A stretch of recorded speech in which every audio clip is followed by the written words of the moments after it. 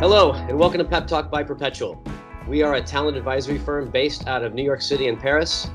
The podcast you're about to hear is all about raw conversation with real people.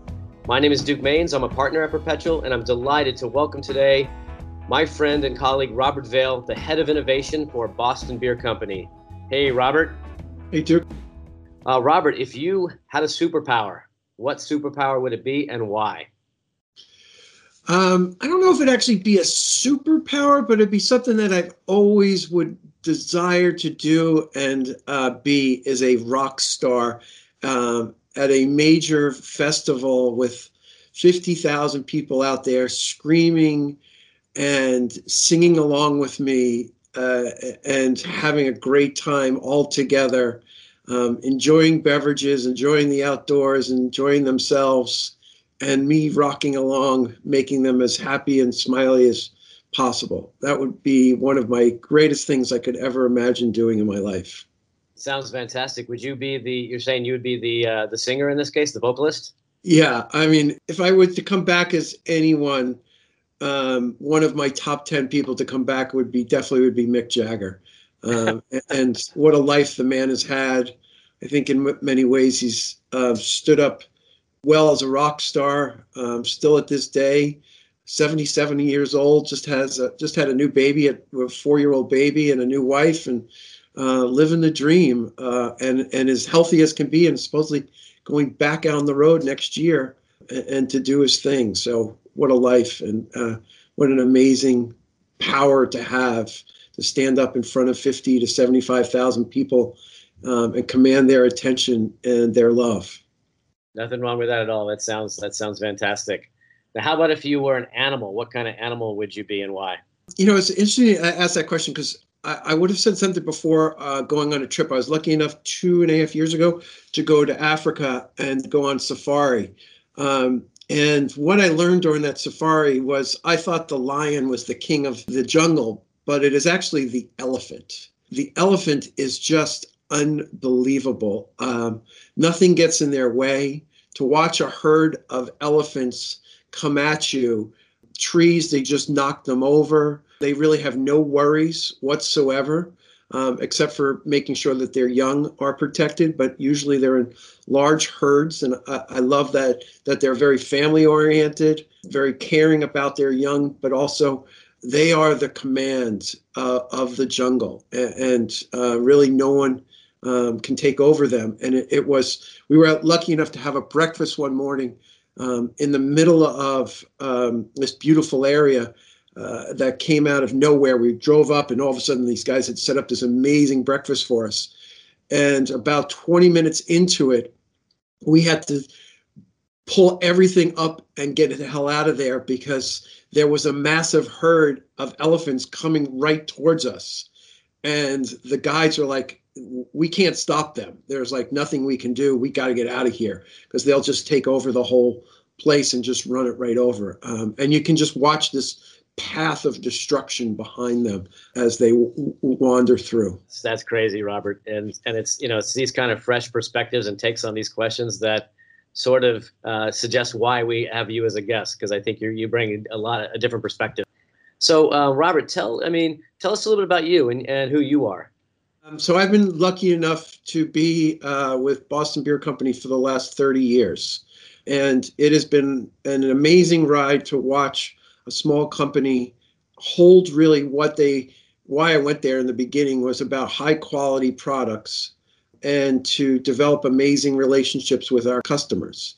And we've continued, I think, to do both those things over the 30 years that I have been there in every way, shape, and form, to taking Jim Koch's great-great-grandfather's recipe for Sam Adams Boston Lager and being true, as I like to call, being true to the plant. And in most cases, almost every product that we've made, we've been true to the plant of where it has come from and holding that up, and also thinking about every way, shape, and form how we can do it better, how we can get the freshest, highest quality product that we're making to our wholesalers and then ultimately to our customers, our consumers. And we've held that same thought throughout. And I think it's one of the reasons we've been so successful over those 30 years is holding true to that integrity of the plant and to the product, and being very consumer centric of both our wholesalers and consumers. And so, Robert, you identify personally with this purpose behind the way Boston Beer operates, it sounds like.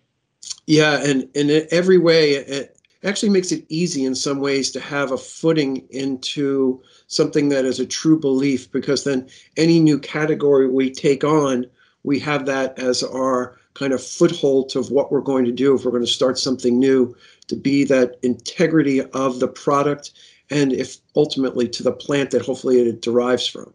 Yeah, very fair. Thank you. That makes sense. Hey, Robert, so like you're now the head of innovation for Boston Beer, and of course, Boston Beer is known for doing that quite well. So, I mean, congratulations to you and the organization for all the success, behind things like Twisted Tea and Angry Orchard and now Truly, and certainly, of course, not to leave out all the great beers that you guys produce. What's been your role? You're part of that. How did you build up to this stage in your career? I started as a salesperson. We didn't have that many people when I started. I think there was like 17 or 20 people in the company at the time when I started, along with you at that time, Duke, 30-something years ago. And it was, to me, it's a way that we've stayed to the streets. And I think that, to me, is the most important part to anything that I've ever learned, is that nothing happens behind a desk, and that most things occur of talking to human beings, being in stores, both restaurants, liquor stores, grocery stores,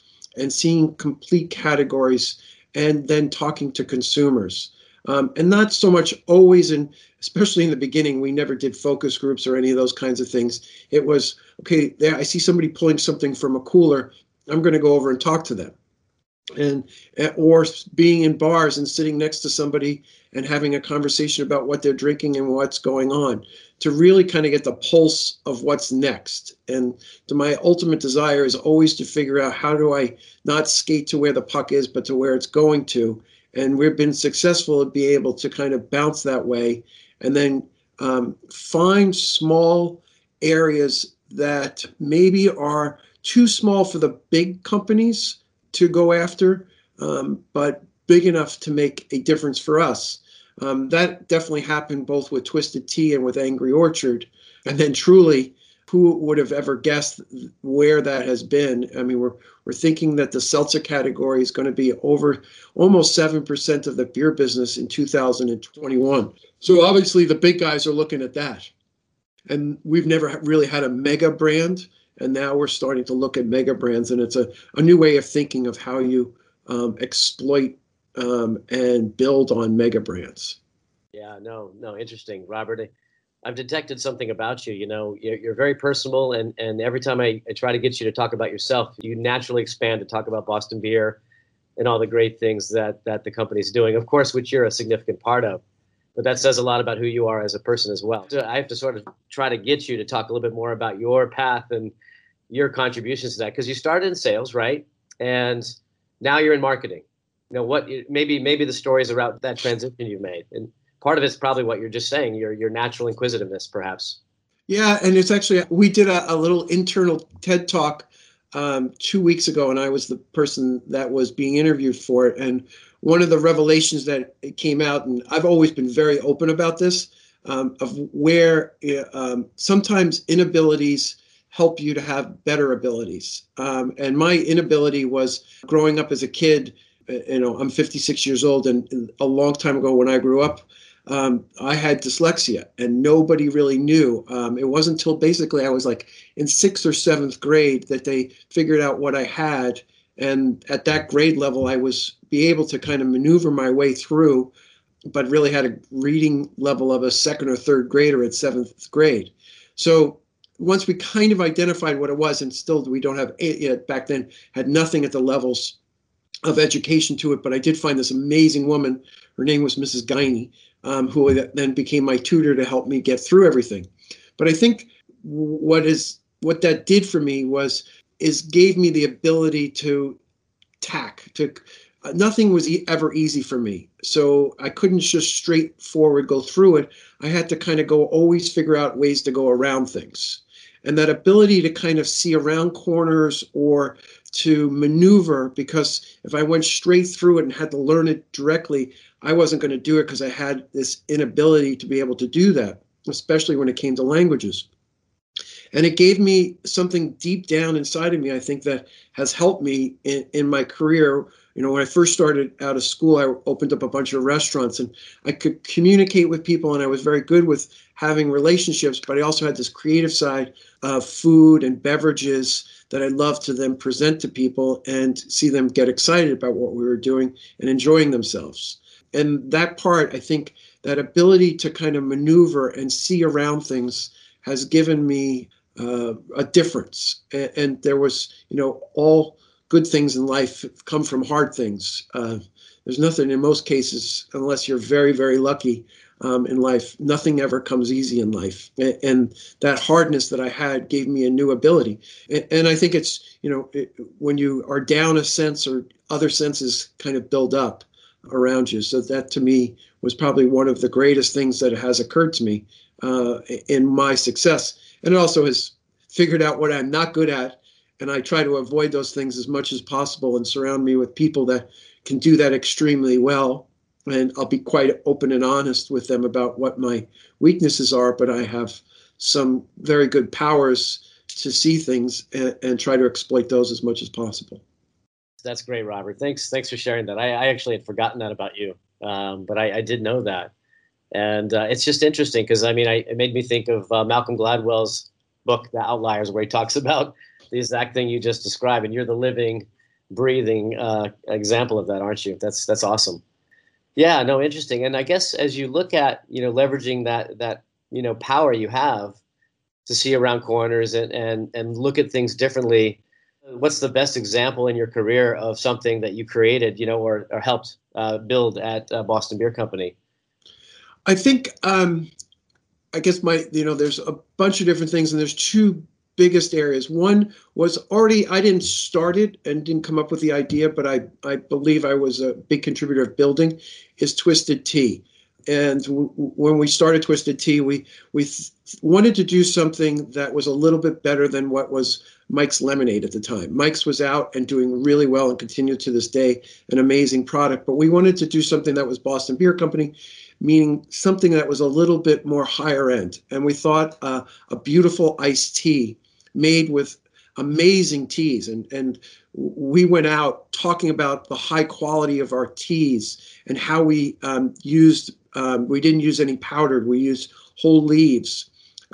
Come to find out, we did all those things because it was our passion to think about beer and then try to do that inside of an iced tea.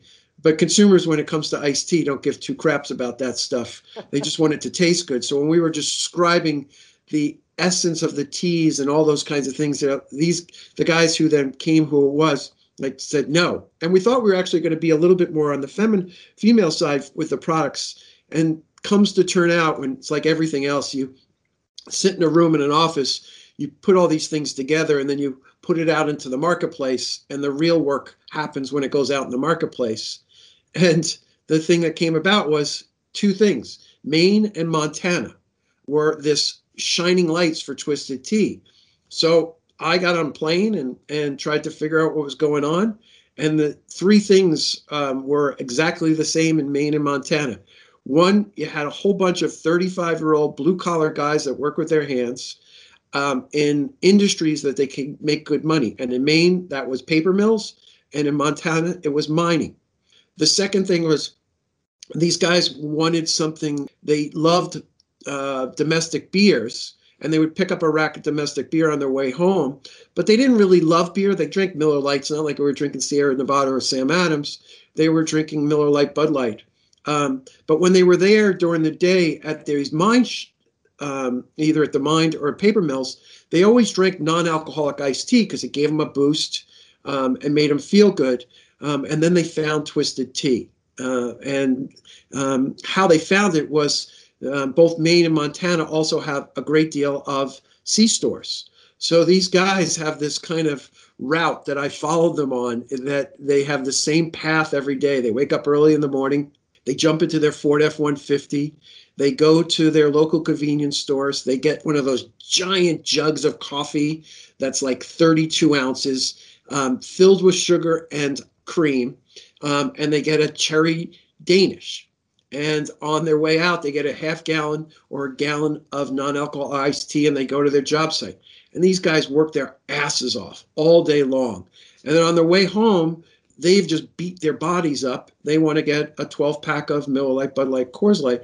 But they find is Twisted Tea, and they start with a 24-ounce can and moved on from that point forward. So we found these blue-collar guys that work with their hands that have massive amounts of disposable income, and they became who our drinker was. And the simplest part to who these drinkers were is our guys didn't wake up in the morning and go into the closet and put on a suit. They decided how much camo are they going to put on. Are they going to put on a camo shirt, camo hat, camo pants?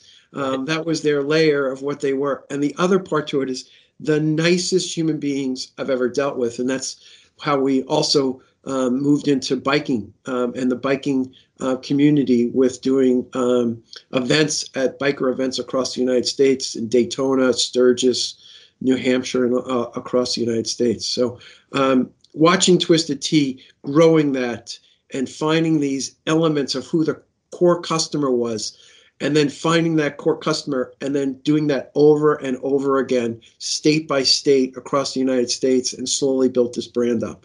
It was that insight of who the customer, why they were drinking it, and then taking that ability to see who they are and bring them a product, and then just keep designing the events around the product to who they are. No, that's great, Robert. And I love your observation about how the best laid plans, right? Once you get out into the market and they actually talk to consumers, they have a chance to interact with it, you find something completely different, right? Yeah, always. Yeah, time and time again. How about your career, Robert? When you think about maybe, because you had a lot of different shifts in your career at Boston Beer Company. As you think about that, what were some of the critical incidences or moments that really shaped who you are today?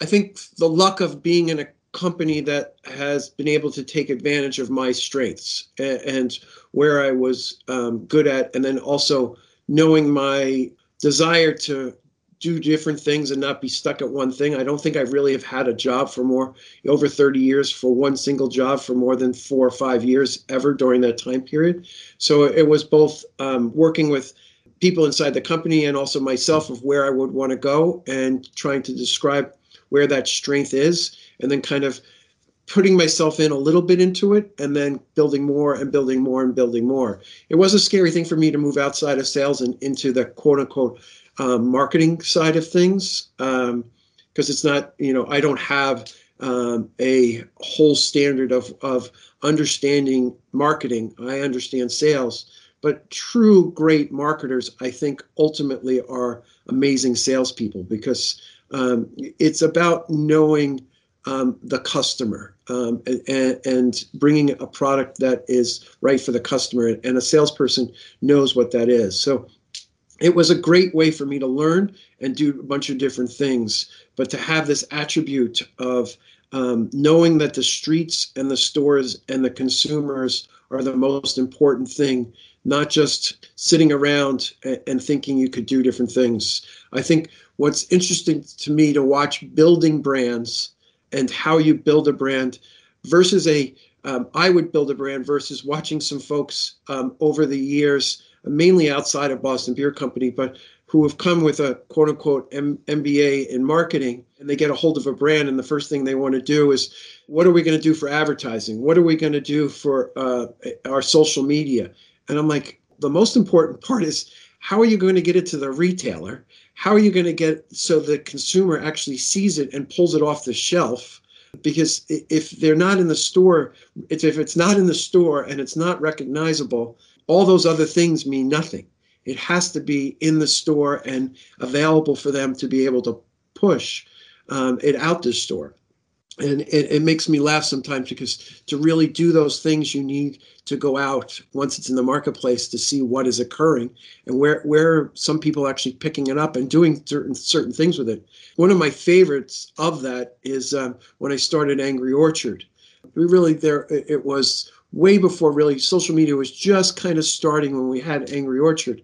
And every night I would go home and look at Twitter, because that was really kind of one of the first things that was going on about what people were doing. And all of a sudden I started finding in the Pac Northwest, people were taking Angry Orchard with Fireball whiskey and putting these two things together. And I didn't even know at the time, this was before the craze of Fireball hit. But who wouldn't put Fireball whiskey and Angry Orchard together? Because apples and cinnamon, I mean, it's like we're right there with peanut butter and jelly right there. And, it doesn't get much better than that.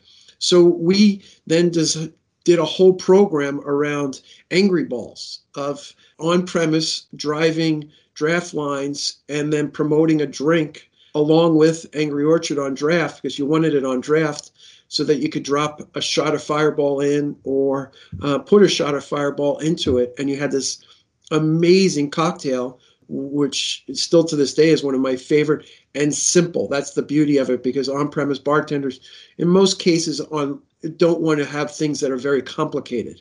They want things that are simple.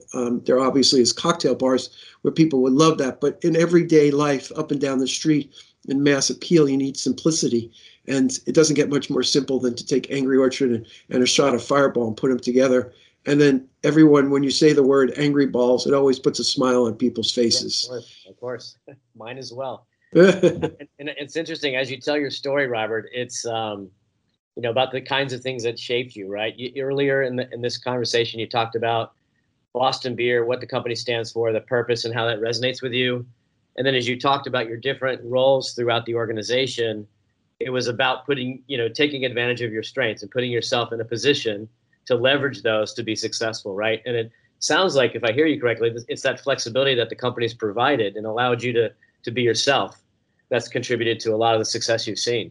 Yeah. And I mean, there's a lot of wonderful things about working for Jim Koch. And from the beginning, the guy, as simple as it was to look at, that he could not believe most companies didn't have more women working for them. He's like, this is just unbelievable that they're not. And we had a sales department that was almost always has been close to 50-50 females to males. And she was like, these women they're unbelievable. Why do not have women in their organizations? It makes no sense whatsoever. And some of the most amazing human beings that's ever worked for us have been, you almost sound weird for saying this, but have been women. And right from the beginning, and we were an oddity at that time to think, it's the beer business. You got to have dudes working in the beer business. Right. We had these motivated, intelligent, hardworking, wonderful human beings.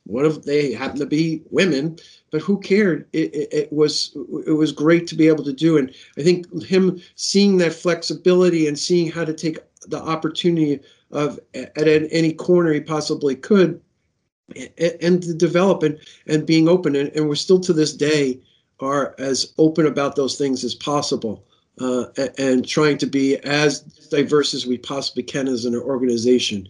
We're okay, but we're putting a big push now in the future to be even more along those lines.